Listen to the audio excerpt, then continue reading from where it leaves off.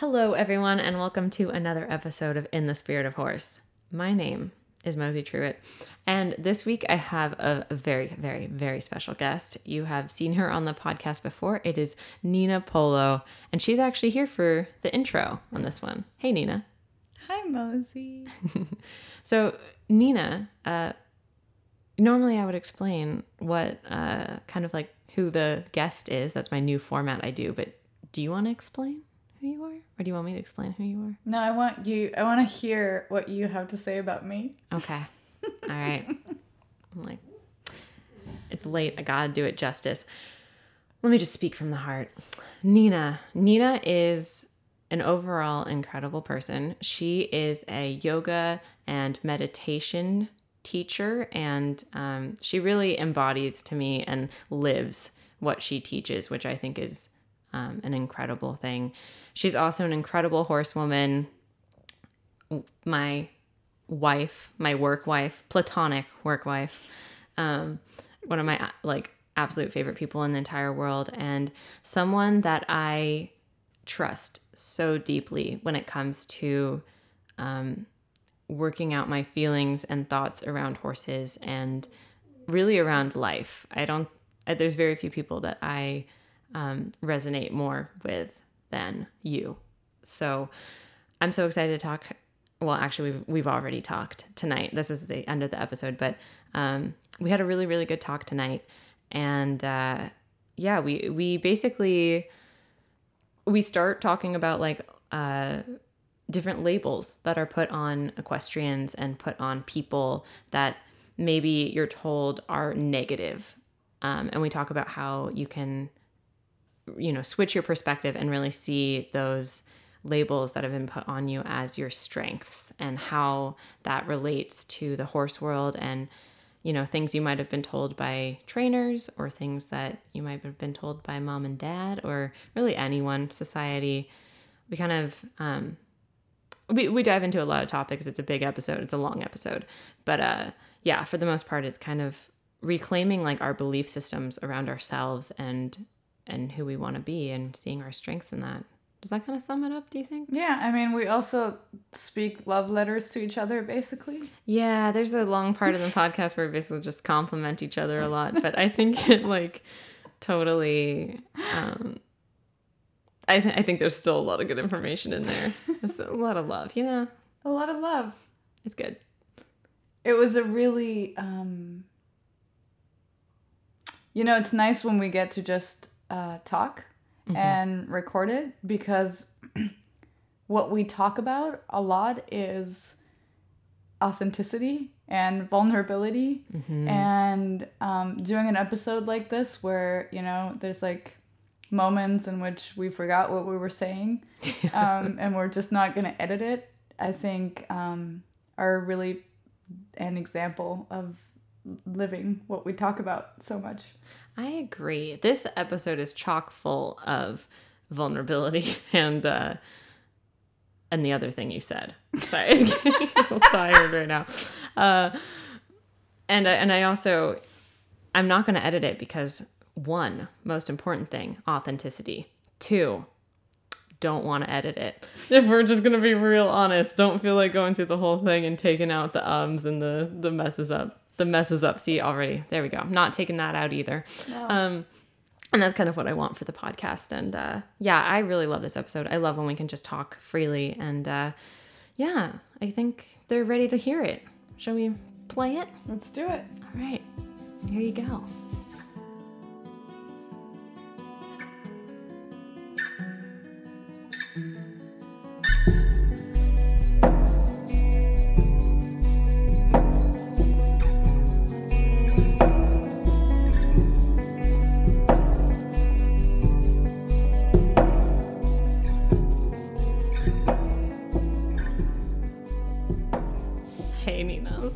Neeners. Hi. So I was taking a huge sip of coffee at 7:30 p.m. It's not the yogic lifestyle. I also am having my first coffee, I think, pretty much ever at 7 p.m. We're being quite wild today. I feel like I'm trying drugs. That's what I feel like. I feel like I am. Hey, Mosey, do you want to go do some coffee and record a podcast? I'm already doing it, girl. Already doing that. Ooh, that's pretty. That's a music recorder. Yeah, we're sitting at my other friend's desk, Lily, who is a musician. She actually does the music for this podcast, and we're sitting at her desk right now. She doesn't know. Sorry, Lily. But it was the only place. Hi, Lily. Hi, Lily. We're not touching or moving your stuff, though. I did touch it, but okay, yeah. I think she'll be okay. I think, yeah, it was a light, gentle caress. It wasn't that bad. I didn't, like, move it. As one touches objects. Gentle caresses. Ah, well, here we are. I am so excited to be talking to you. And we have a really cool idea for this podcast that Nieners came up with. Sorry, we're a little silly tonight. We are a little silly. I'm not apologizing, though. It's good, playful energy. No. But we do have a cool topic that Nina actually thought about this week. And she texted me earlier in the week. And we kind of realized how it related to horses earlier tonight at dinner. And now we're going to talk about it. And this will be the first time, really. Yeah, we're kind of just gonna wing it, I guess. Yeah, as we do. As we do. It's a good way. Do you want to? Yeah, I will. I'm like, I don't know if I might just read the text you sent me. Sure. Because, just read the text. Okay, you said, I want to do a podcast on converting what society views as our faults into our biggest strengths. And I love that topic. And you kind of mentioned that there were some things that kind of spurred that idea for you this week. I'd love to hear that. Yeah, so let me see. I follow the Rich Roll podcast. It's one of my other favorite podcasts. And I think he did a little video on Instagram about this artist. And the video was just so fascinating to me because the artist had, certain characteristics that would oftentimes by society's, standards of what's normal be, something that might be more difficult to kind of live a normal life with. Like basically all the labels from, ADHD and OCD and social anxiety, all of these things. And he was telling the story, the artist was telling the story about when he was a kid, he would look at the teacher writing in school and he could not read from left to right. But he somehow figured out that he could read from right to left. So he would actually read from right to left, write it with his finger on his thigh in order to translate, and then be able to then be able to read what the teacher was writing. And when I heard that, I was so fascinated because to me it just sounded like he had a superpower. And so I reached out to him and I looked at his artwork, and he basically does, he'll take a phrase or a word that really inspires him, and then he will begin writing that. But as he writes, he sees patterns rather than how maybe you and I see words, or how most people see words. And so I looked at his art and I felt really touched and moved by it. And so when I reached out to him, I just told him that I was really interested in coming to see his art and if that was a possibility. And at the time I was in Germany. But when I got back to LA, I, as soon as I could, made an appointment with him. And so I really was thinking about, why am I so curious about this person other than, me really appreciating his artwork? Why am I so fascinated by him and his story? And as I thought about it, it's exactly that idea, is that something that, could be seen as, quote unquote, a disability really, and it did make his life really challenging in many ways. And at the same time, it gave him this beautiful gift to create art that touches people's hearts. And for him to have an avenue to put his creativity into. And so as I thought about that, I wondered how it related to my own experience in life. And, as I think many people can relate to this, but I think oftentimes being sensitive and being a person who feels intensely can be viewed as a weakness. And even though I always felt that there was real power in that, there was definitely times in my life when I believed the people around me who were telling me that I was too emotional, that I was too sensitive, that I was weak, that I needed to harden up. And even though everything in my core, would fight that assumption, I think as humans, we at some point, if people keep telling us over and over and over again something about ourselves, most of us at some point believe it. Mm-hmm. So I definitely believed that about myself. I thought that I was too emotional, and I thought that, I needed to control my emotions. And now, some years after that phase of my life, I really see that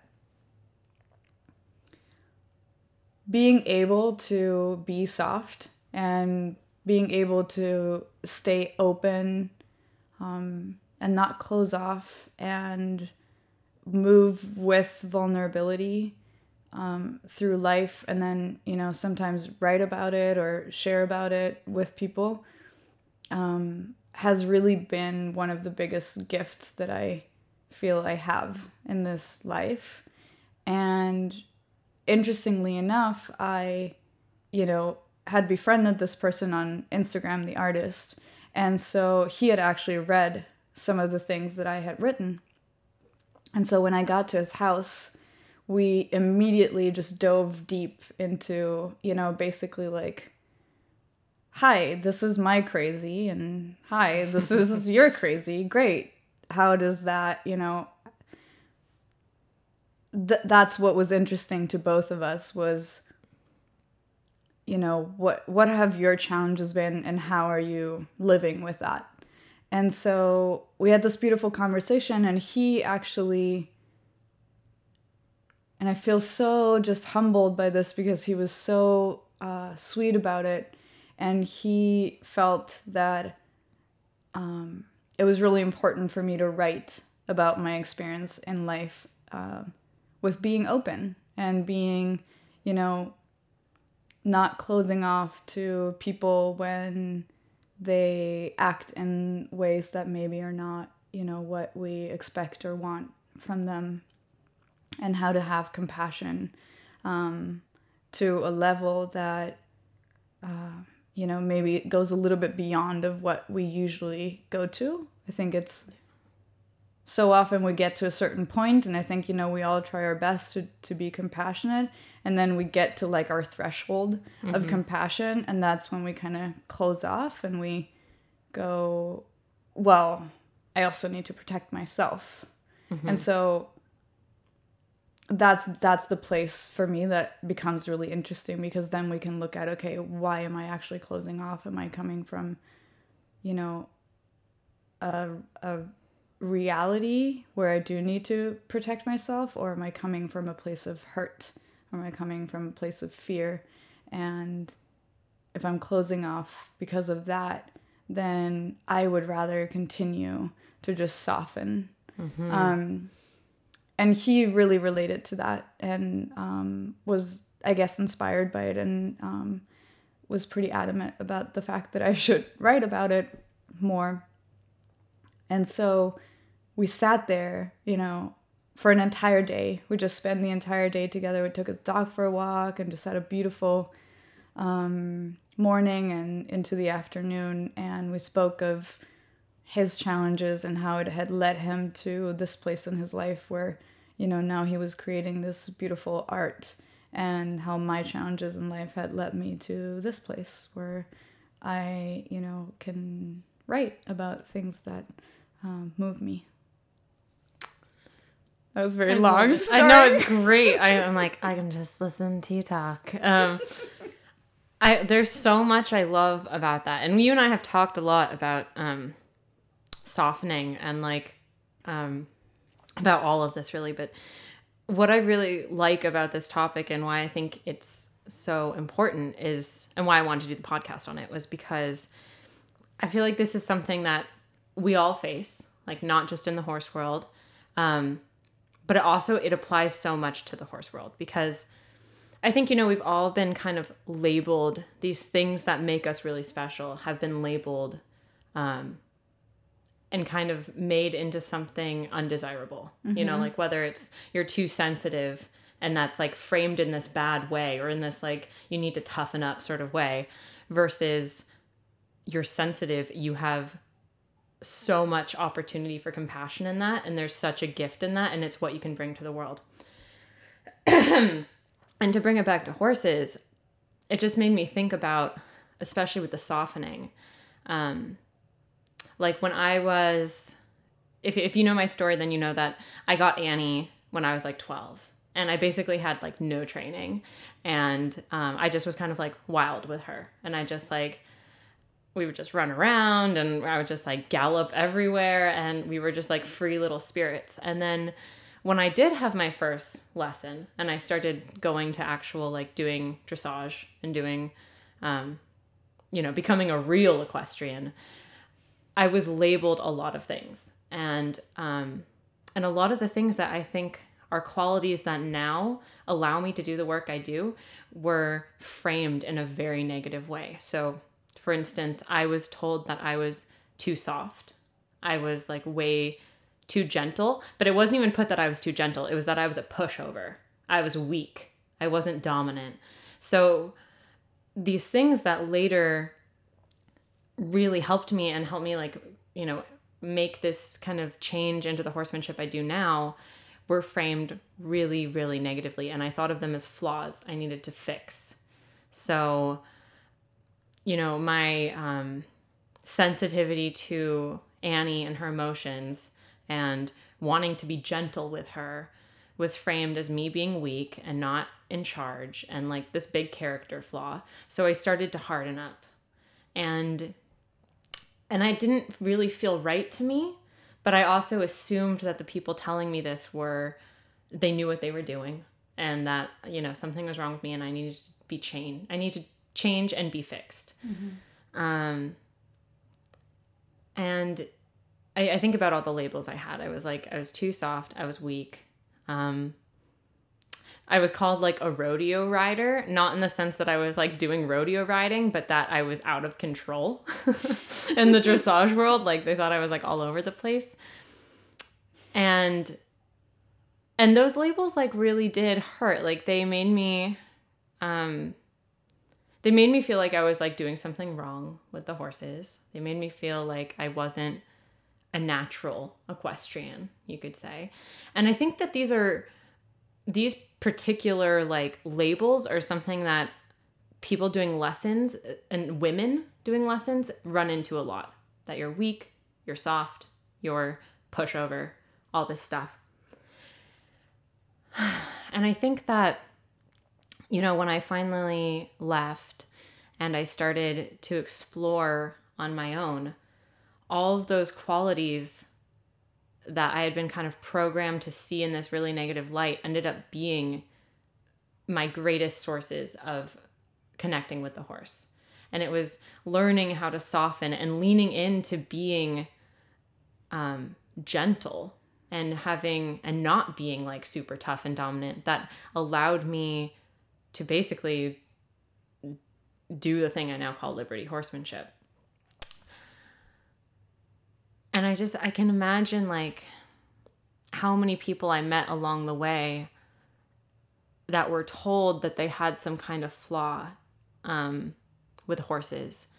And I think it's interesting because everything we're kind of talking about, to me, they're like kind of feminine qualities that are devalued. Like being soft with the horses, you know, like being, not to say like masculine can't be soft and gentle, but like, you know, there's this kind of like hard, like linear kind of energy that I think is really shifting in the horse world as we accept more of these feminine qualities, and we realize that so much of our strength actually lies in leaning into those. Yeah.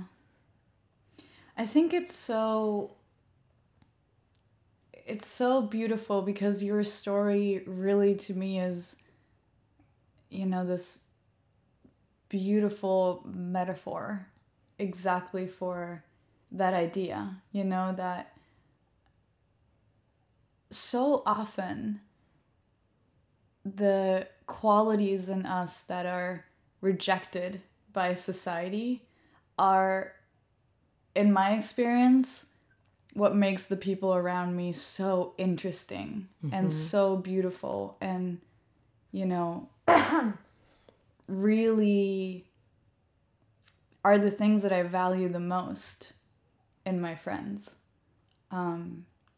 Whether it is sensitivity, and that is often something that I really, really value in people. Or it is, you know, introspection, or it is patience. You know, patience I admire more than anything because I'm working on it. I don't feel like you're an impatient person. You're like, really? You mentioned today that you felt like you were impatient. I'm like, you meditate. Like that takes a shit ton of patience. I love that. See, and that's another thing is like, what are the labels that we take on, you know, that other people have put on us and that we believe about ourselves, and then picky we encounter, eater. Yeah, and then I got that one as a kid, picky eater. And I lived up to that. Like it's a self-fulfilling prophecy. Absolutely. I was like a rebel, you know, and like to this day I'm like, oh, I'm a rebel. So, you know, like I can't just do what other people do. That's a good one though. Yeah, it's kind of cool. Yeah. It's kind of punk rock. Okay. But, you know, it's interesting. I think Brene Brown actually talks about this. Or Brene, shout out. Love you. Love that, babe. So much. I think she talks about how it really is almost impossible for us. Like, we're hardwired to believe what we hear over and over and over again. So, do you ever find yourself saying something out of almost reflex and then realizing that maybe this is not a belief that you actually have, but it's a belief that you have taken on from somebody else, and then you go, wait, do I actually believe that? Yes. I have been actually noticing that even with beliefs I made myself. Like, yeah. Like the other week about like, I'm not going to move until I move the horses. This is like a very simple example, but I realized like the only person that had put that on was me. Yes. And like, I can change that belief like that, but it was ruling my actions, like from the subconscious. But yeah, for other beliefs too, that are more like monumental and like really affect our... Well, it's good because now you have me thinking about whether I truly believe that I'm an impatient person or not. Right? Yeah. Yeah. I don't know. Because I can exercise patience. I guess it doesn't feel... It's not the most comfortable place for me to be in. But that doesn't mean that I don't have it, right? Yeah. I mean, look at you with Luna. I'm like, what is that? But not patience. No. Luna's her horse. Her wild Mustang. My friend. Yeah, her horse friend. My horse friend. She has been, what a beautiful teacher. Yeah. Maybe it'd be good to unpack some of the beliefs we've had, like that we don't even know. Because I feel like there's probably a lot like actually ruling my life, even in the positive sense. Yeah. That, like an example of this is the belief that like I'm a horse trainer, so I should have the answers. Yes. You know, has actually gotten me into trouble. Like, yeah. Yeah, I don't know. Tell us a story, Mos. Like, I have a story. I do have a story in mind, but okay, I'll tell it. Yay! Okay, so I was riding with a friend, a very good friend of mine, and I got on, and I was on Sierra, and I just had this thought when we're basically, okay, we're riding on this trail, and like we have an option of whether to go around this loop around the property or whether to like go to like an easier, shorter little loop around the pasture. And my friend said, let's go the loop around the property. And I have this intuitive feeling that like I don't really want to do that. But I have this idea, like, I'm a trainer. Like, I should be able to ride around the property. Like, it should be, like, easy enough. Like, in my mind, I was like, this is so simple. You know, like, just ride around the property. And my intuition's like, you don't really want to go around the property. And then we get up to the top of the hill around this loop that I didn't really, really want to go on. And Sierra starts to get spooked. And I have this thought of, like, I should just jump off now. I should just like walk, you know? But then I have the belief of like, but come on, you're like a trainer. You've done this before. You can stay on, like, you know? And I didn't listen to like my real voice there because of the idea of what I should be. And then what do you know? Sierra, a dog jumps out of the bushes. Sierra, who I hadn't gotten out in a long time, like there's a lot of things to this, but ends up taking off like full speed downhill. And I'm like holding on. I think I can get up, and then like, I don't know, something happens. I end up falling off, and it was all fine, but like I hit my head a little bit, and it was fine, but like it was not like, I would have rather that not happened, yes. You know? And I really realized that like, you know, you can never like predict everything. Like, I don't like to be a type of person that is like, well, you could have done this and you could have done this, and you know, and like trying to change the past in that way, because I think there's some things that you just, you know, you can't predict everything. And I think to try to have that level of control, you can drive yourself crazy. But you know, there were certain things that like my intuition knew I didn't want to do. And it was like the belief of what a trainer should be that kept me going, like making these decisions where I might not have made the decisions if I was like alone, you know, and not like having the idea that I had to come off a certain way.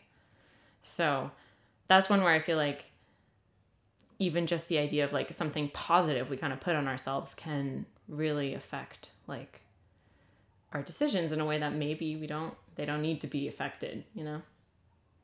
Yeah, I love that. I was as you were telling the story, because I've heard the story, I could also at the same time think about kind of what comes to mind for me. And I was thinking about being a yoga teacher, mm-hmm.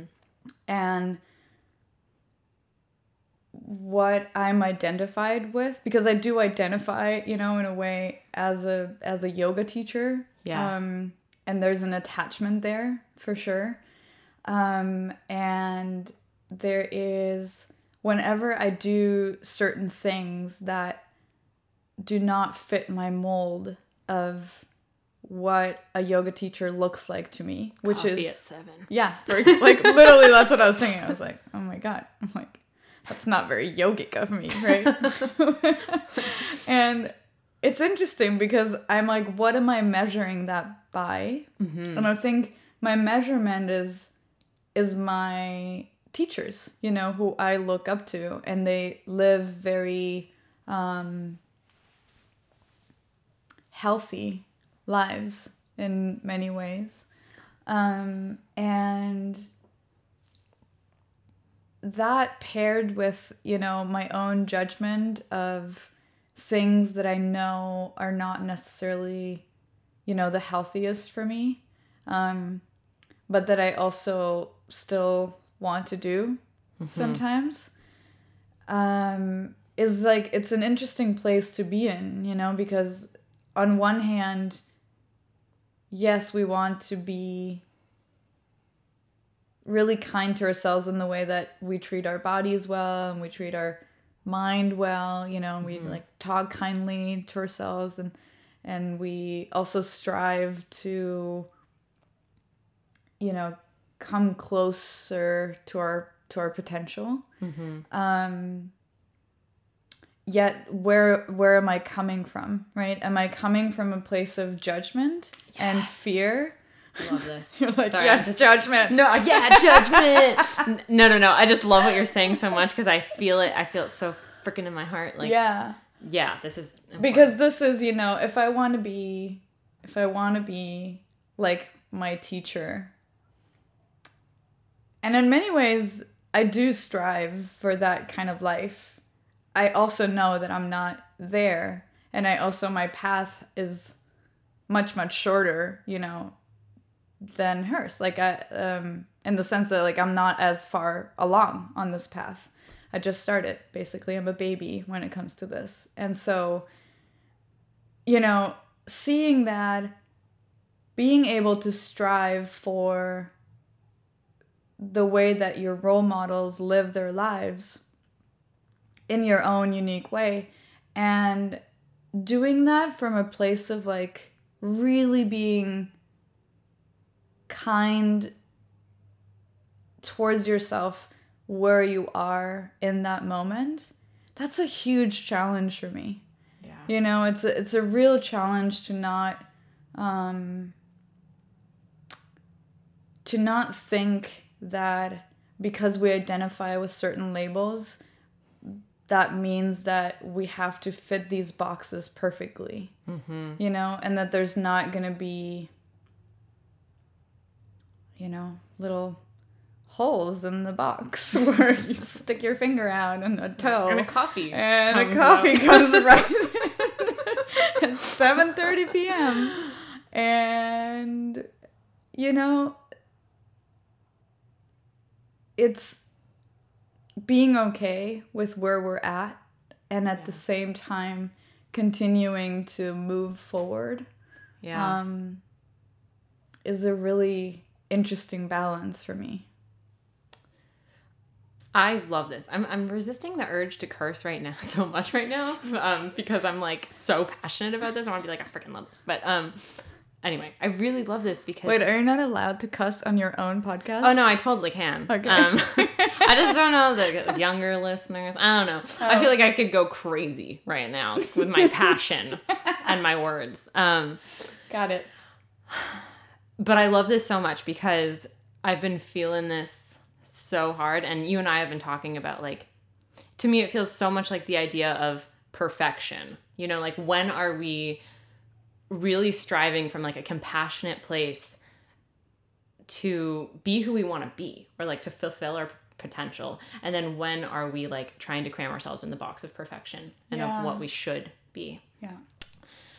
And I feel like I've just felt so deeply the destruction of trying to be good, like, quote unquote good, be whatever that means, you know, like, there's so many different ideas, whether it's to be like the perfect yogi, or whether it's to be a trainer, or whether it's to be, like, you know, spiritual, or like a great soccer player, whatever, you know, like, but there's this idea of like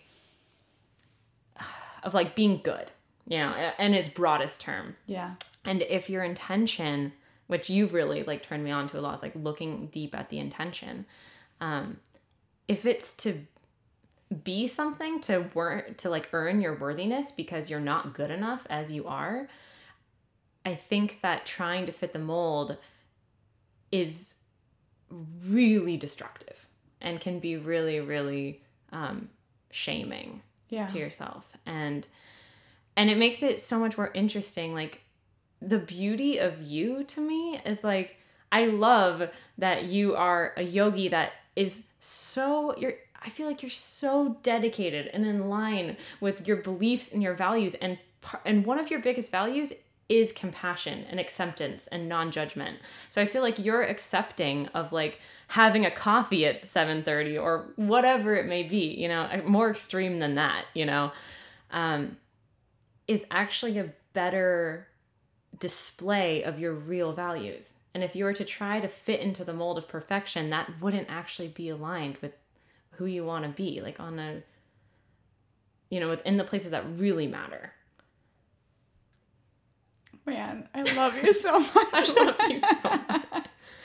And you brought in my compassion a lot for myself. And I think that that's been like a huge game changer. Like, the reason why I've been able to question and dive deeper into my horsemanship lately is because I've been able to let go a lot more of like who I should be or what would be good, you know, and what's bad, and again, let that go, because I really feel like compassion is actually the opposite of good and bad. It's like pushing that off the table. You know what that also makes me think about is that whenever we think that, okay, this labels what I am, this labels what I am, and this is what that looks like exactly, it just leads to stagnation.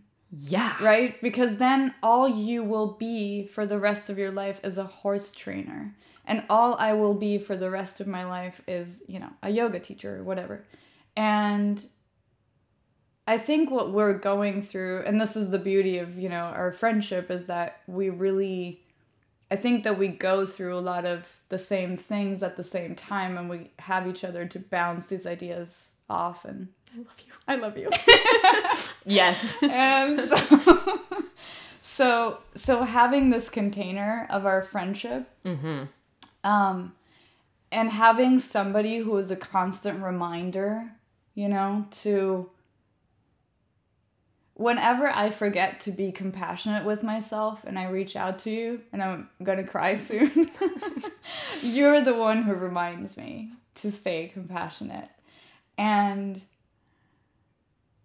that has opened up the possibility for everything, you know, because now we don't need to be anything, and therefore we can be everything.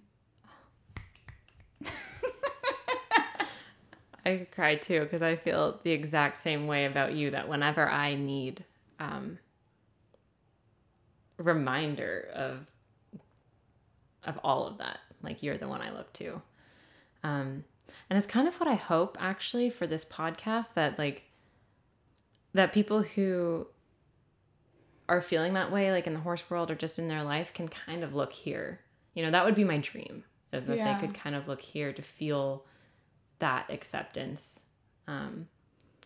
Because it does also like I've become so much softer to everyone because you allow me, like, you getting into our friendship a little bit, but you've like allowed me to be softer with myself and more compassionate with myself. So it directly correlates to my whole life and everyone I'm around, and not just like surface level compassion, but like much deeper understanding. Like, the more I let go of like hardness around what being a Liberty horse trainer is, or like what being like, you know, whatever I think of in the horse world that I am, you know, and the more I let go of good and bad, the more I genuinely see like the beauty but behind like how people are trying, you know, and how we're all like you always say, we're all doing our best.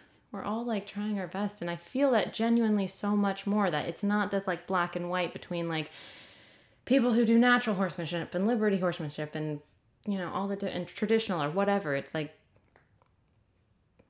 we're all like the same, really. Yeah. We're all just trying our best. I really love your application, into horsemanship. Because I think it is changing. I really believe that. And at the same time, there's still this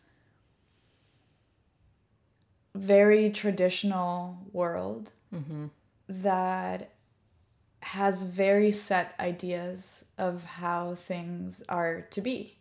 And, whenever I have clients who have had any previous, lessons in horsemanship in a more traditional way, and oftentimes people come to me because they've, been away from horses for a long time and they just want to gently move back into being around them.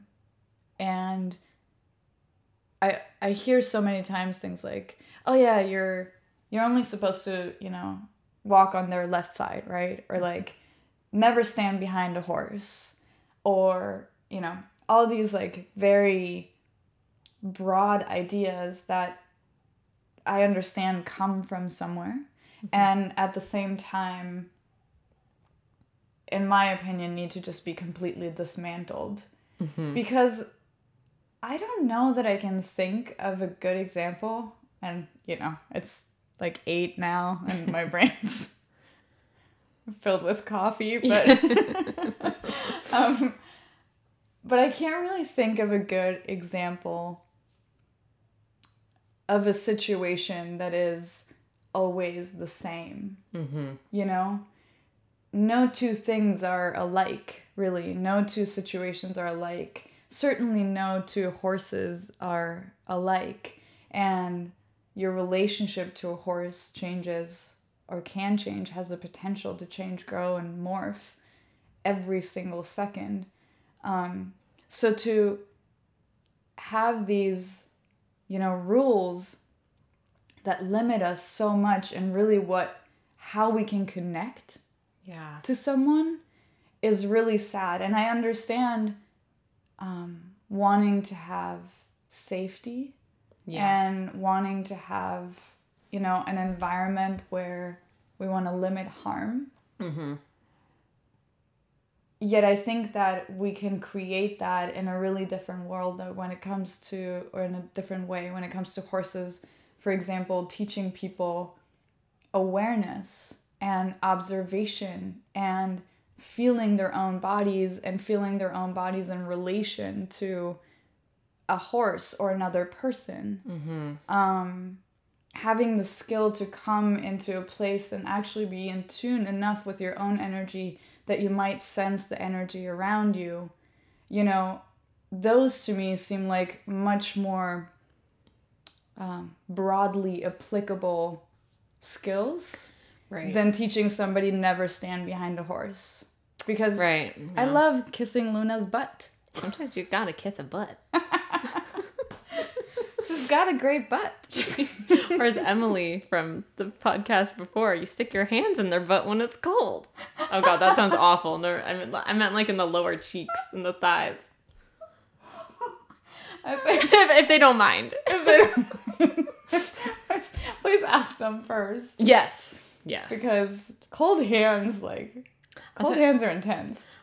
Yeah, Emily talked to, listen to that episode if you want to know how to do this, because I'm not just saying go stick your hands near a horse's butt, because you gotta ask consent. That's true. But if they say yes and you're reading their energy and it's all great, then anyway.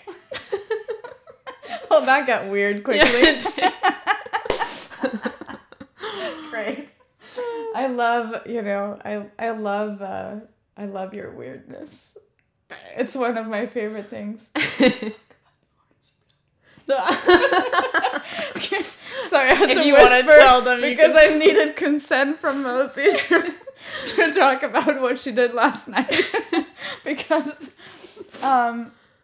we went out to a concert, and I drove separately because I was driving with a boy who I like. And so we went to the concert. And Mosey shows up, with her whole gang. And on her head is a perfect tiara made of orange peel. And so I go, oh, I really love your headband. And she goes, I don't know what you're talking about. And then we stand next to a guy and he goes, is that an orange on your head? And once again, she goes, I don't know what you're talking about. And then he was genuinely confused.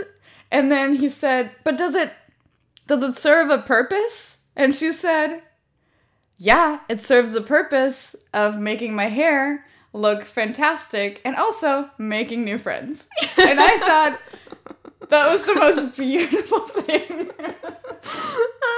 That was the most beautiful thing because once again, something that could be considered by so many people as like a quirk or something like, oh, you're a little odd, to me is like, it might be my favorite quality about you. I love you. I'm so happy. I love that you remembered all of that. And I love that you appreciate it. Because I can think of very few things that I enjoy more in life than doing weird stuff. Yeah.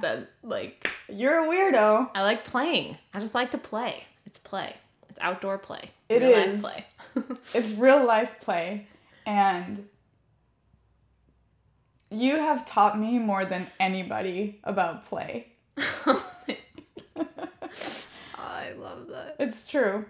I've embraced my, inner nerd and inner weirdo and, childish side more than I had ever before, thanks to you.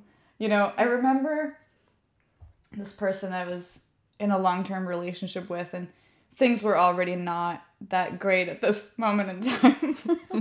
And so I remember going for a hike, and we were going for a hike together, and I was just filled with joy because I could see the ocean, and I was up, and it was like, the desert and Topanga, and I just felt so in love with nature and in love with that moment in time, and I just felt the magic kind of like go through my entire body. And so I began skipping, Of course. like a normal person. Yes. I began skipping, and then I was told to stop and not be a weirdo. Makes me sad. I know. I mean, now I can laugh about it because Yeah. it's so ridiculous to me that I ever thought that it was okay for somebody to speak to me that way. And mean it. And mean it. Yeah. And I can't even picture I don't know if he meant it. Maybe he didn't. Let's give him the benefit of the doubt. Maybe Yeah. he was joking and I took it seriously. Let's just, Happens. that could have been the case. But I think about that, and I think about that time when I was so confined, in my play and how I could actually express joy, of not laughing too loud or not being too loud or not, being funny or, dancing spontaneously without music that other people can hear. That's another thing that I really love about you. Oh Oftentimes. Tell me more about what you love about me, Nina. Oftentimes, you'll be dancing and then the music stops, but you just continue dancing, And I'm just like, man, that girl, she's just like... It's like that scene out of Dirty Dancing where she continues dancing after the song because for the first time she's felt the rhythm, and I just feel like you're in that place all the time where you're feeling the rhythm almost as if it were the first time. Aww. And I really love that. Yeah, I love you. Oh my god, you're so sweet. You know what my thought on particularly on dancing is sometimes I look around and like I'm hearing music and everyone's dancing and I'm just like, this is so fucking weird. Like people are just moving their body. Like sometimes every time people are dancing, I'm just like, it's like the weirdest thing. Like people just like shaking their bodies, and so then it's like wonderful. And why not just like do that all the time? Because I mean, is it really any less weird with music? Nah. Not really. No. It's still weird. It's still weird. Yeah. And in the weird's best of great. ways. Yes. Yeah. Sometimes I like to dance around the horses. It's a great desensitizing tool. It's just to dance like a crazy person around your horse's bum. Don't do that if your horse is not cool with you. Or I don't mean not cool with you, but like if they're not used to that and you think they might kick you, don't dance behind their butt. But if you want to get them really happy with you dancing behind their butt, then invite them to dance. Yeah. Just like ease your way Ease your into way it. in. Yeah. Start I at the really front. like that. You know, easing your way in is also a really great lesson in life. You know, this is something I'm learning right now. Is like how, because I'm okay. Here's another label that I have about myself is that I'm intense. I'm intense. That's a really interesting one. I think a lot of women get sensitive and intense at the same time. We're so sensitive and so intense. More like We're also smart and funny. smart and funny, and sensitive and intense just means like in tune and like passionate. Yeah. Rewire that shit. It's true. And I think I've come to love the term intense and be like, oh yeah, I am intense. Yeah. And because I feel it now as passion. What's the opposite of intense? Dull. Dull. Oh, that's sad. Yeah. I don't like that label. I mean, I'd rather be intense. Yeah, me too. Let's say that for sure. And it's like camping. Intense. Intense. Wow. Sorry, I'm getting weird. That wasn't even a smooth pun. That was just... That was amazing. That was amazing. Okay, back to the really intense business. topics. Yeah. So, thinking about being intense, oftentimes, for me, what I mean by that is that I like to go in 150% in whatever it is, whether I met this artist, for example, and like I came to his house and within 5 minutes we were talking about his,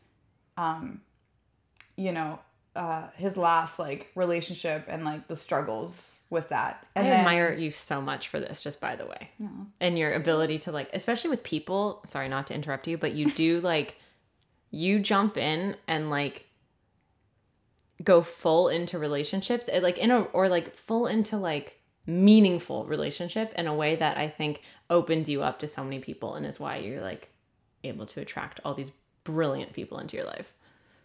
Including yourself. Wasn't thinking that, but wink, wink. I was. Sorry, Thank I'm you. sorry. No, I appreciate that. This is a really good idea to do podcasts at night, drinking coffee. No. I love it. I love it too. Yeah,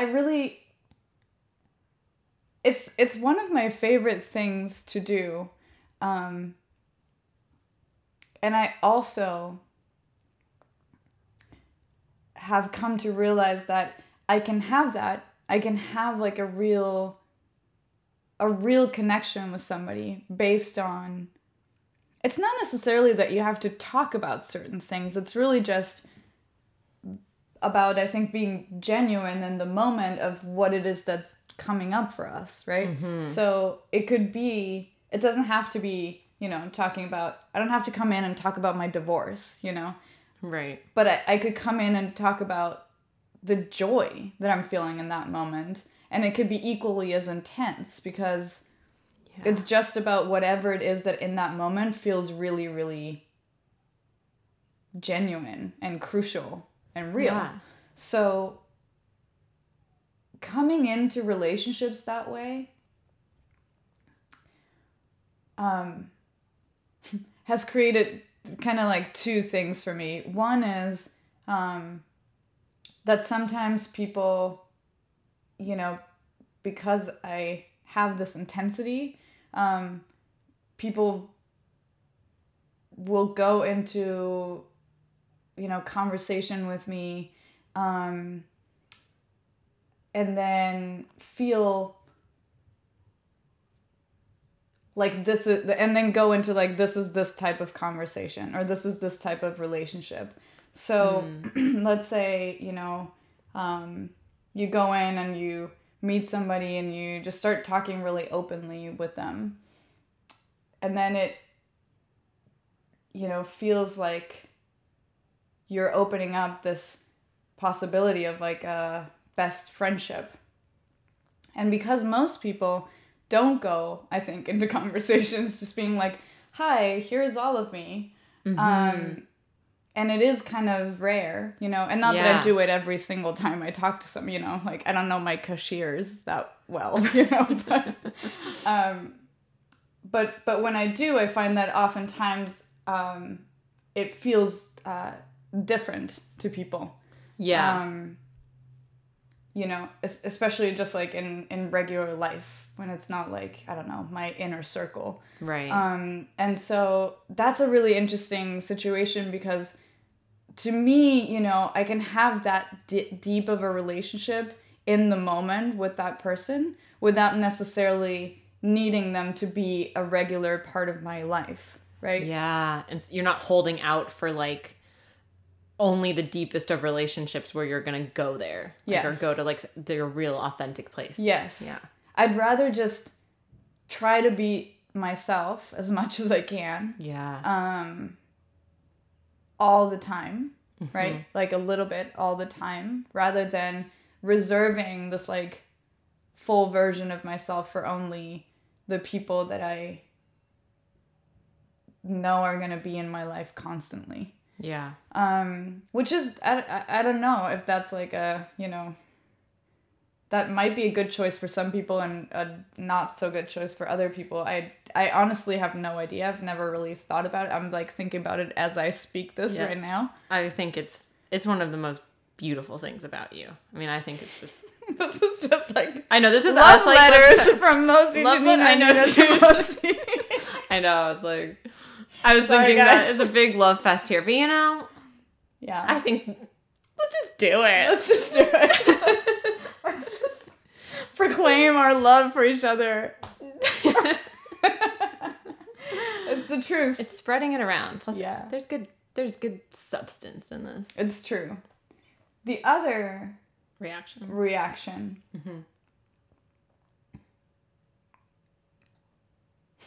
And wait, so to be clear, on that first reaction, it's that sometimes, because this is what I think I've noticed with you too, is that sometimes people don't experience that kind of authenticity all the time, so that when they experience with you, they think it is a special thing, but as though like it has to mean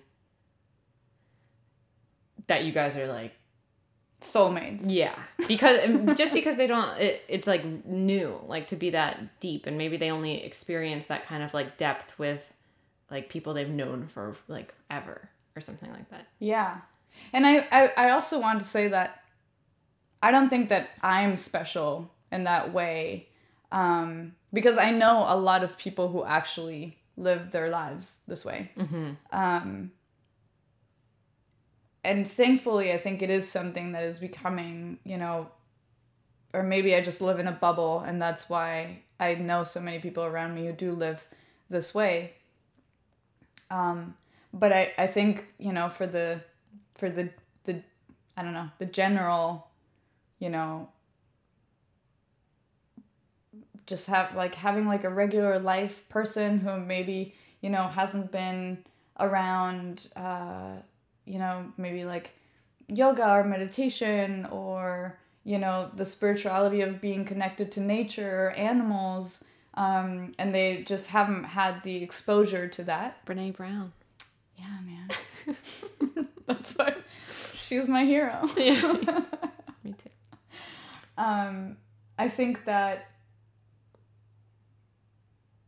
for so many people,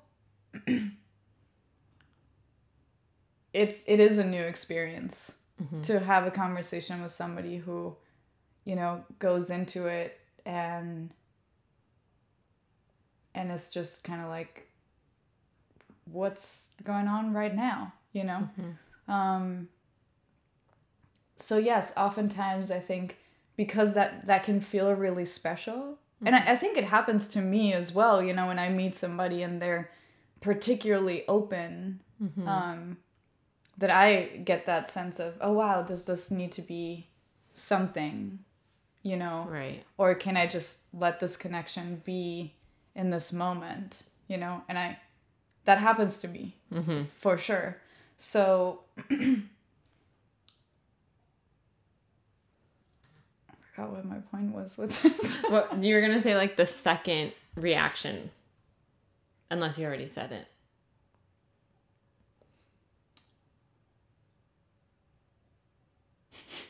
Like, we're gonna have to cut this long pause. I'm not cutting this pause. I'm not gonna edit this whole. No edits. No filter. What is the other reaction? You know what? Honestly, I can't think of it right now. That's fine. Yeah, that's just. I don't know. That's where my brain went, and it didn't fully come back. I love it. I think it's kind of like we were saying in the beginning of like honoring where you're at, like to even moment to moment honor where you're at. And like, I think that kind of authenticity of like being very real, it affects people. And I think it's kind of how you come to horses too, not to try to just bring it back to horses, but I do think that like, you can also find that kind of special relationship of like you can almost practice with horses of like being really open, even with a horse that's not yours, and like what you can bring. Actually, it makes me think about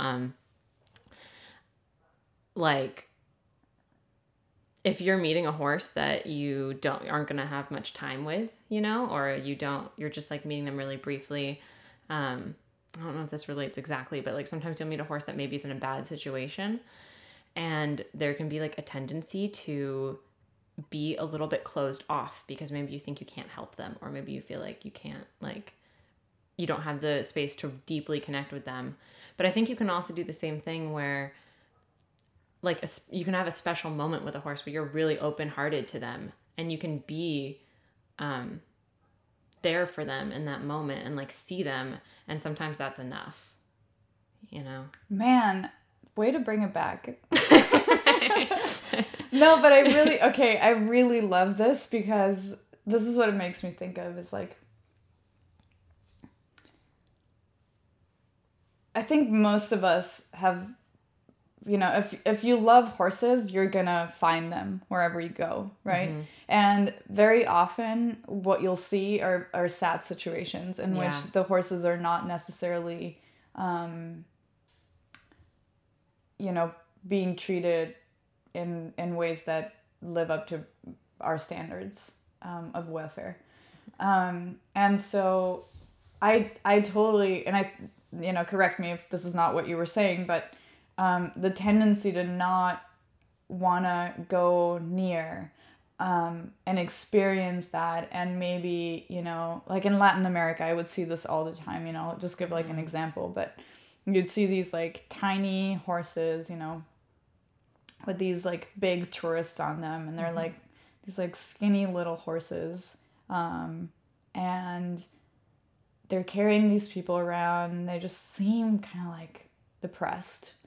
And for me, for a really long time, I couldn't live with the discomfort that it created in myself to go up to them and to just pet them and have a connection. Yeah. If you can't save them. Yes. Yeah. Exactly.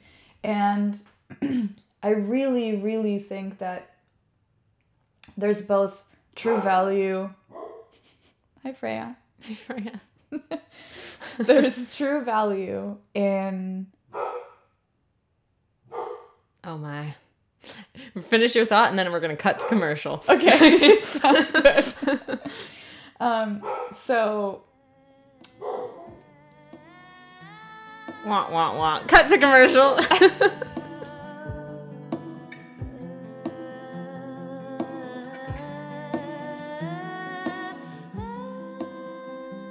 Hello, everyone. I am interrupting this episode to give you a message from our sponsor.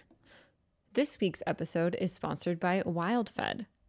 I am a minimalist and try to be very, very conscious about what I consume, both for myself and also especially for the horses. And when I was thinking about doing sponsorships for this podcast, I knew that I was going to be insanely picky and only promote things that I actually really use consistently and really, really stand behind on every front. Ethics and product and how they, the production of it and just, looking at the whole package. And I am so proud to be sponsored by WildFed because they really do have it all. And they are a company that I actually love and use all the time. So you might have heard I had a podcast episode with the CEO and founder of WildFed just a few weeks ago, and you can hear more about their products and more about how they started in that episode, and also just get really good information on horse nutrition. But basically, WildFed is a horse feed company that actually puts in tons of thought into what they produce for horses. So much of the feed out there is just filled with byproducts of other industries and things that are not really good for horses to eat and just fillers. And until I found WildFed, I basically refused to feed my horse any grain that wasn't just pure Timothy pellets. And so when my horse Moon had a hard time putting on weight a couple of years ago, I really wasn't sure how to help her because the increasing hay wasn't working. And that's when I found WildFed. It has amazing ingredients and actually feels like really pure, and all of them are sourced for the horse. It's really well researched. I felt super comfortable feeding it to Moon. It was actually kind of I felt like a godsend when I found it because it was everything I had wanted to find in a feed and had never been able to find. So it's pretty incredible. I also love, just on a side note, that all of their packaging for their feed is in paper bags, so less plastic, which is really important to me. Yeah, I don't have enough good things to say about this brand.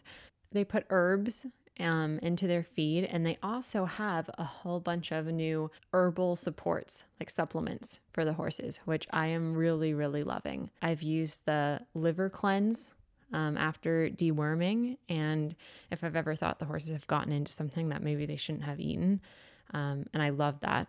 I've actually eaten it myself. I've also eaten the stomach soother myself, which is good for horses with ulcers. You can also use it with dogs. They also have an allergy support and an endurance formula. And you can go on their website and check out all the different herbal supports they have. I'm actually really excited to try the allergy support with my dog, who kind of is allergic to basically everything. She's allergic to outside and inside. So I'm excited to see how that helps with her skin issues and whatnot. But all the ones I've tried, I've just been really, really impressed with. And this is really the only grain I will ever feed my horses. And I would be supporting them no matter what, because I really, really believe in this product. So grateful to have them as a sponsor on the show. So thank you, WildFed. Thank you, everyone listening. And let's get back to the episode.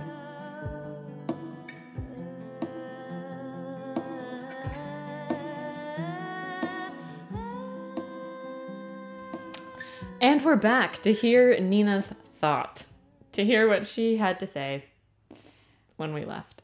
That's right. Okay, so we were talking about how there can be value, I think, in, approaching a situation that might be uncomfortable for us, like going up to a horse that we feel, doesn't have the life that we want for them. And at the same time, most of us cannot go and save every animal that we want to save, whatever that means. And then going up though and just sharing a moment of connection and of kindness and compassion with them. Yeah. I really think that my hope is that for the horse that they will receive that. Mm-hmm. And that it will, that they will feel the love. And then I think for us humans, like, what a gift, right? To go and expose ourselves to something that is really uncomfortable. Mm-hmm. And then realize, why do we usually avoid these situations? Because most of the time we avoid them because we can't handle the discomfort, right? It has very little to do with the horse in that scenario. It has more to do with the fact that we don't really learn how to be uncomfortable. And I think that really, relates to how we are in relationship with each other. Yeah. So if we can really, practice being uncomfortable so that we can actually do something. Maybe we can't do what our ultimate goal was to do, to, save every them horse all. Ever. Exactly. But at least we can give them a drop of kindness, and maybe just they can feel loved for a moment. Whatever it is that we can do, maybe we can bring them an apple, whatever it is that we can do. And I think that can give so much more than the avoidance that we usually go, that's our usual go to, I think, as a society. Yeah. I love this on so many levels. Like, this is what I was like, meaning to get at. Because I think it is so hard, or like sometimes like I wouldn't know, I'd feel uncomfortable for myself. And then also I wouldn't know like what I could do to help the horse. And so sometimes I even go up to the horse with like a feeling of like feeling so bad. And actually this is something that I've shifted in the past few years of, if you meet a horse where you feel like they're in a rough situation, and sometimes the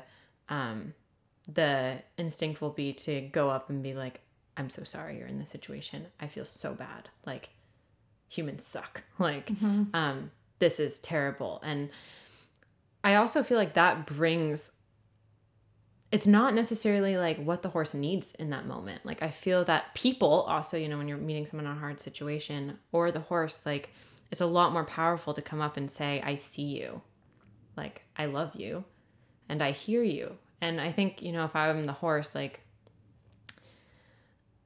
just in a hard situation, to feel that someone is watching and someone is there who cares. And whether you believe the horse feels all of that intention of like, I see you, I hear you, I love you. Whether you believe that they really feel that or not, they definitely feel the energy of like being appreciated and having kindness. Like, they recognize kindness. And I think that's been a big shift for me too, is like, when I see something that makes me uncomfortable, not trying to add to the pity of it, which ultimately doesn't really help. But also, on the other hand, being able to face the discomfort, because it's so true. A lot of times we want to close our eyes to the things that like are difficult to look at. And I have a lot of compassion for that, because it's hard. And it's hard to see it's hard to see suffering, especially when we can't do anything about it. But I do think there's something to, first of all, witnessing the suffering that really, it's just, I think for anyone who's in suffering, like, it's a lot less lonely to know that someone's there witnessing it, and that someone's there with you, even if they can't change it. And also, I think it's so brave and courageous of the people who can open their eyes to a hard situation that makes them uncomfortable, or that hurts you to look at. Not because, we want to hurt ourselves and constantly be looking at things that are terrible, you know, but rather to have the awareness and being able to be there and not like shut our eyes to it. I think it takes so much courage. And I think a lot of people in the horse world are doing that now and are looking at the problems, and instead of having the kind of the hopeless feeling of there's nothing I can do about it, so I'm not going to look, you know, looking. And maybe there are little shifts you can do about it, because at the very least your awareness, I think it changes something for that horse. And I think it changes something for if it's a human, you know? And I think it inspires more action later, you know? I think it has a big effect. And another thing I want to mention with this, because I think when I've been more in a place of shame for myself, it's harder to look at these situations, because I would see what's being done to the horse and I would think on a grand scale, look how horrible humans are, you know, like, not saying I don't believe that, but like that would be like my go-to thought. And it would be like, with that, look how awful I am. Like, I'm fighting my own nature. I'm a human and I'm bad because humans do bad things. And in that place of shame, it doesn't inspire any positive change. And you can't actually like make good decisions, because it makes you feel hopeless to do anything about it. And that's where I think, you know,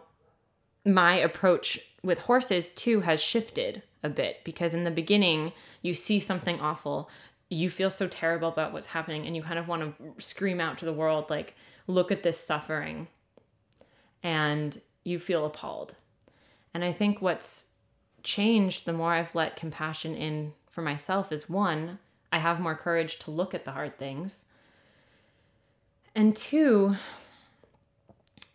I no longer see the suffering and the terrible things in the world and go to the place of like, humans are terrible, in that hopeless place, but rather have compassion for everywhere around. Like, it opens it up to be, this is a terrible situation. You know, this suffering is terrible, but these people aren't terrible. And I've caused suffering before, and I wasn't terrible for doing that. I was trying my best. And that view has actually allowed me to make so much more positive change, and has made doing the things that I feel very aligned value-wise so much easier, because it's not coming from a place of self-rejection, but rather an embrace of who I want to be. And I think that the more we view the horse world with that lens of self-compassion, and thus compassion for everyone, the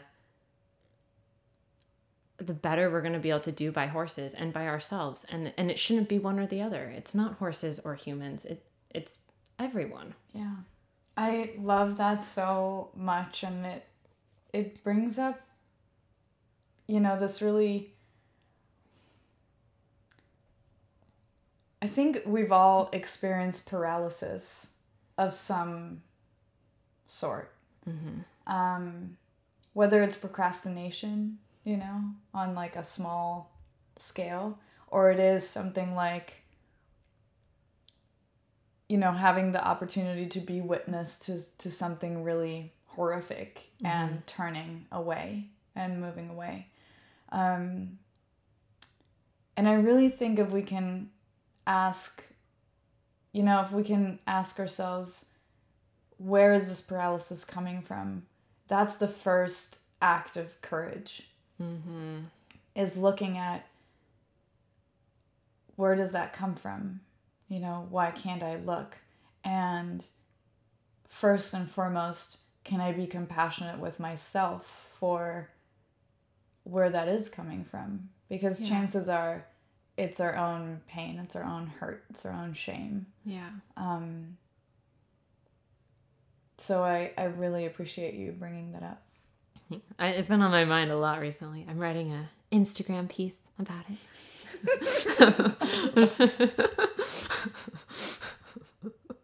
Yes. But that's where I feel like my friendship with you has like opened that up like tenfold, as we've been talking about. But it's like coming at humanity with this idea of right and wrong and punishment with that, as you talk about too a lot, versus compassion. And when you get to compassion, it does kind of throw the right and wrong off the table, and all of a sudden there's no like clear answer. It makes it a little more muddy, but it also brings in so much more kindness and so much more genuine opportunity for change in a positive way. It's so interesting because where did we get this idea that life is not messy and muddy? Right. Right? I wonder when that developed, if somebody's listening and, you know, you're a historian, please enlighten me, because I would love to know more about, you know, when this idea really developed that life is to be a certain way and that people are to be a certain way and that there's these hierarchies and dynamics that are a certain way, you know, and we can look at archetypal patterns and we can kind of see, you know, forces kind of being at play. But this idea that life is orderly just seems odd. The label of orderly. I've never put that shit on myself. I have. You were orderly? Well, I'm a Capricorn over here. Like, no. I mean, I think, I guess like I do think I've put that label on myself of like it not being messy, like in life. Like, not talking about like my folders. Actually, no, my folders were very orderly. Yeah. I've seen your Excel spreadsheets. They're amazing. Thank you. Yeah. Sometimes they're not, though. I'm either like real orderly or like it's going crazy. But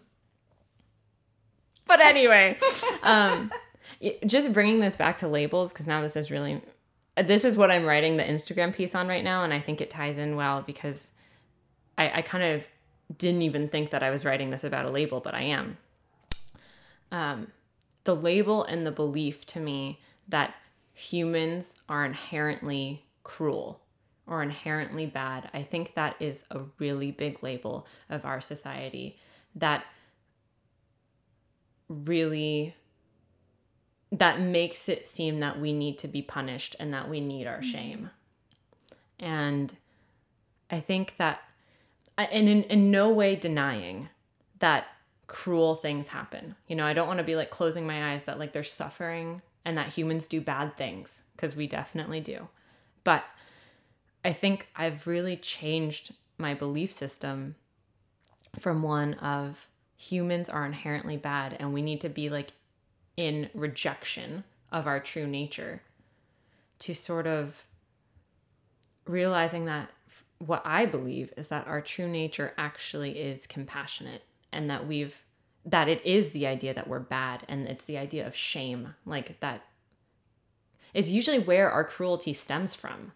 I don't think our cruelty stems from feeling like we're enough and feeling like we're like I'm so happy I'm gonna go punch somebody. Yeah, right.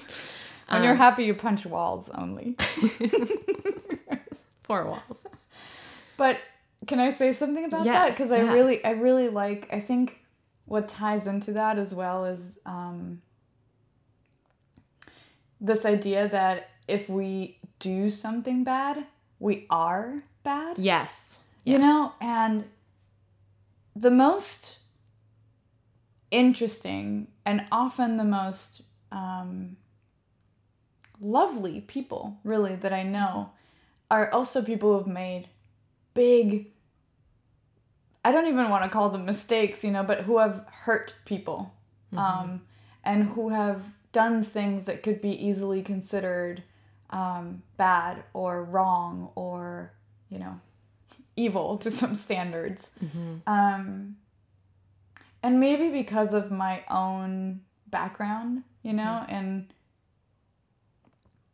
like I've done so many things, you know, that if you looked at it on paper, you know, like I've cheated in past relationships and I've lied, you know, and I've deceived people and I've been manipulative and I've, you know, I've yelled at people in public and cussed at them. Yeah, I've been human in the past. Thank God I'm not a human anymore.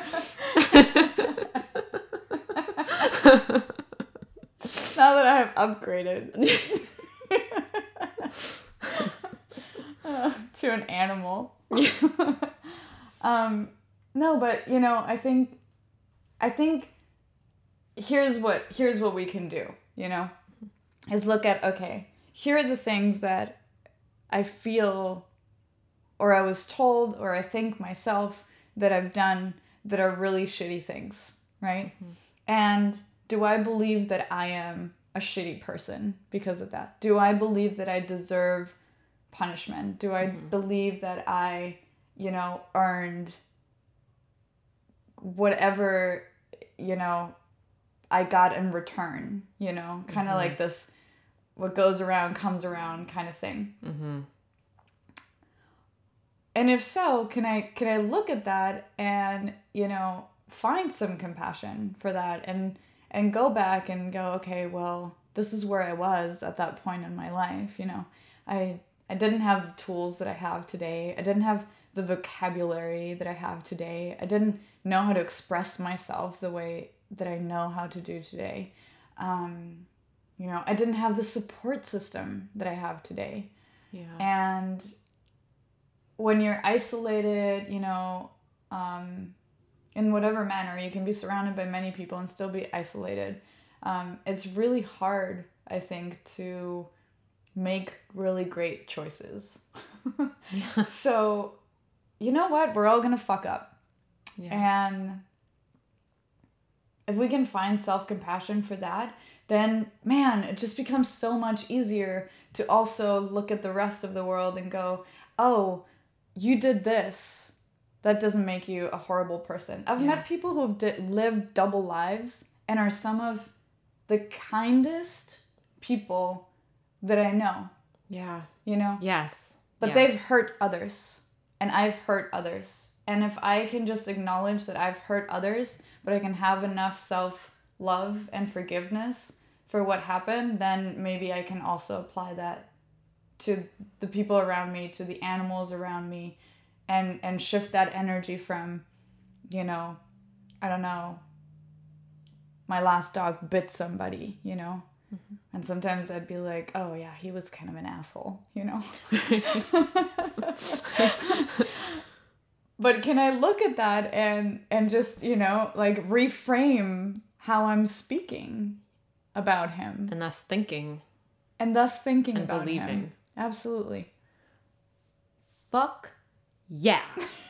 Sorry, this hits my heart so deeply because it's kind of before I started this podcast. This is how I got on the compassion train that I'm on now. But it was feeling like I went through this part of my life where I felt so terrible for things that I had done, so that they defined me as a bad person that I felt completely hopeless in that. And I felt like I was deserving of punishment, and I was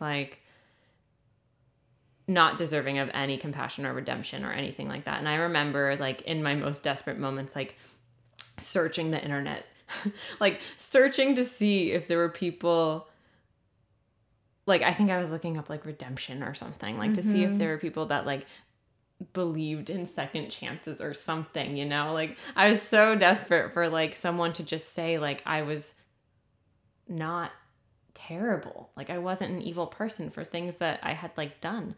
And luckily that really that led me to you, and then that led me to the compassion train. It makes me want to put you in a bubble where nobody can ever touch you.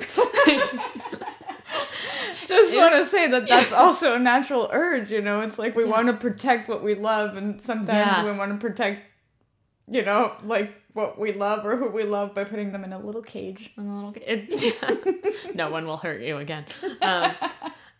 But really it was that,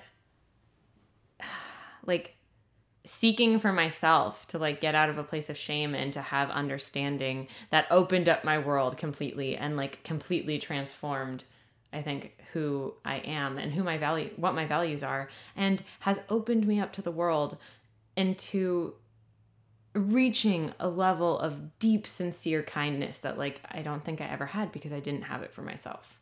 You know, and I wanted to be so kind to everyone, and I was like nice and kind, but like I feel now like so much more deeply kind and understanding because of that.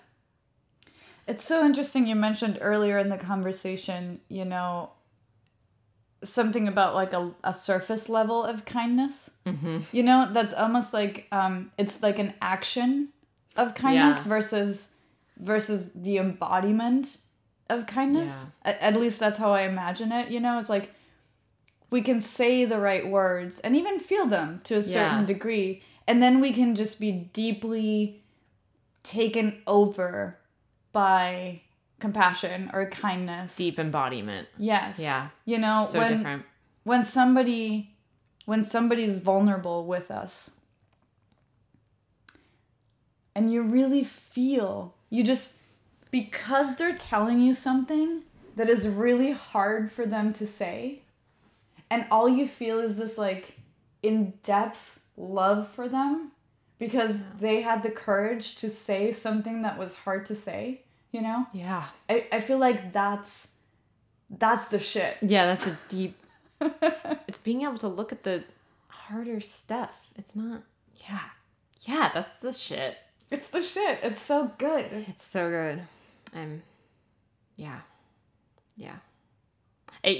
Taking this back as much as I can bring it back to like the label thing, I feel like that's the fucking power of the softness, of being sensitive and having the softness, and it not being in any way a weakness, because facing your demons or whatever, or facing the things that are hard with kindness and softness, like how could that ever be weak when that's probably the hardest thing to do or the hardest thing I've ever like. My favorite people all cry a lot. Including myself. I go through bouts. Sometimes I can cry at anything, and sometimes I'll go like months. I'll be like, just shed a tear. Just shed a tear, Mosey. And then it's like, no. It's not happening. It's not going to happen. Well, I like fun. doing this on coffee. Yeah, actually, man. I don't think I feel coffee effect. Really? I don't know. I'm just immune to the drugs. Maybe you're just immune to the drugs. I also didn't finish it, so. Oh. Well, wah, wah. Drink up, kid. Well, thank you everyone for listening. This has been a really fun episode to record, and I feel like it's been vulnerable, and I think I'm going to be thinking about what I said, and I'm going to post it anyway. I'm definitely going to be thinking about what I said. Yeah, I'll probably re-listen to this one because we said a lot of things. Yeah, it's a lot of words. We do love words, don't we? Love words. Nina, oh, should we talk at all about what we're doing? Yeah, maybe. Okay, let's talk a bit about okay. So, I don't know if you guys listened to my last podcast episode, but if you did, I did. Thank you. Then you know that I just moved, and that Nina and I are at this new property opening up a wild horse sanctuary. My mind is blown because I can't believe it's real, and it's insane. That's not the right sound effect. Just spit into the mic. What I wanted to say is we're really, really excited. We're doing it. We're doing it, and it's incredible. Man, I was listening to your podcast, you know, and as you were talking about, you know, having this dream of opening a wild horse sanctuary, and now, you know, me being here with you and being a part of it, it feels surreal in a way, and I'm just so grateful, and I still am a little like incredulous, you know, that I get to be part of this, you know. I get to be part of something that I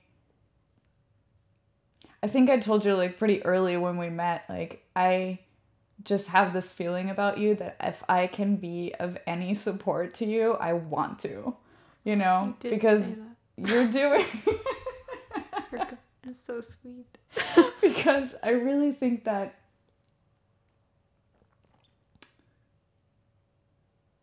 you're here with like a big mission, and it's so beautiful, and you're taking it on with such grace, you know? And by grace, what I mean is that when you're scared, you say you're scared. And when you're feeling empowered and ignited, then you really like just move forward. And that to me is just so beautiful. And I'm so happy to be on the journey with you. Oh my God. Cry, Mosey, cry. I know. I'm in one of those spurts where I can't cry, but like on the inside, I'm crying. Like on the inside. That's all I need. Man, I can't even express how grateful I am for you, because I feel like so much of the like getting out of stagnation, like we were talking about for me, and being able to actually do this incredible dream that I'm just like, I can't even express how grateful I am that we're doing this, and that we have the opportunity to. I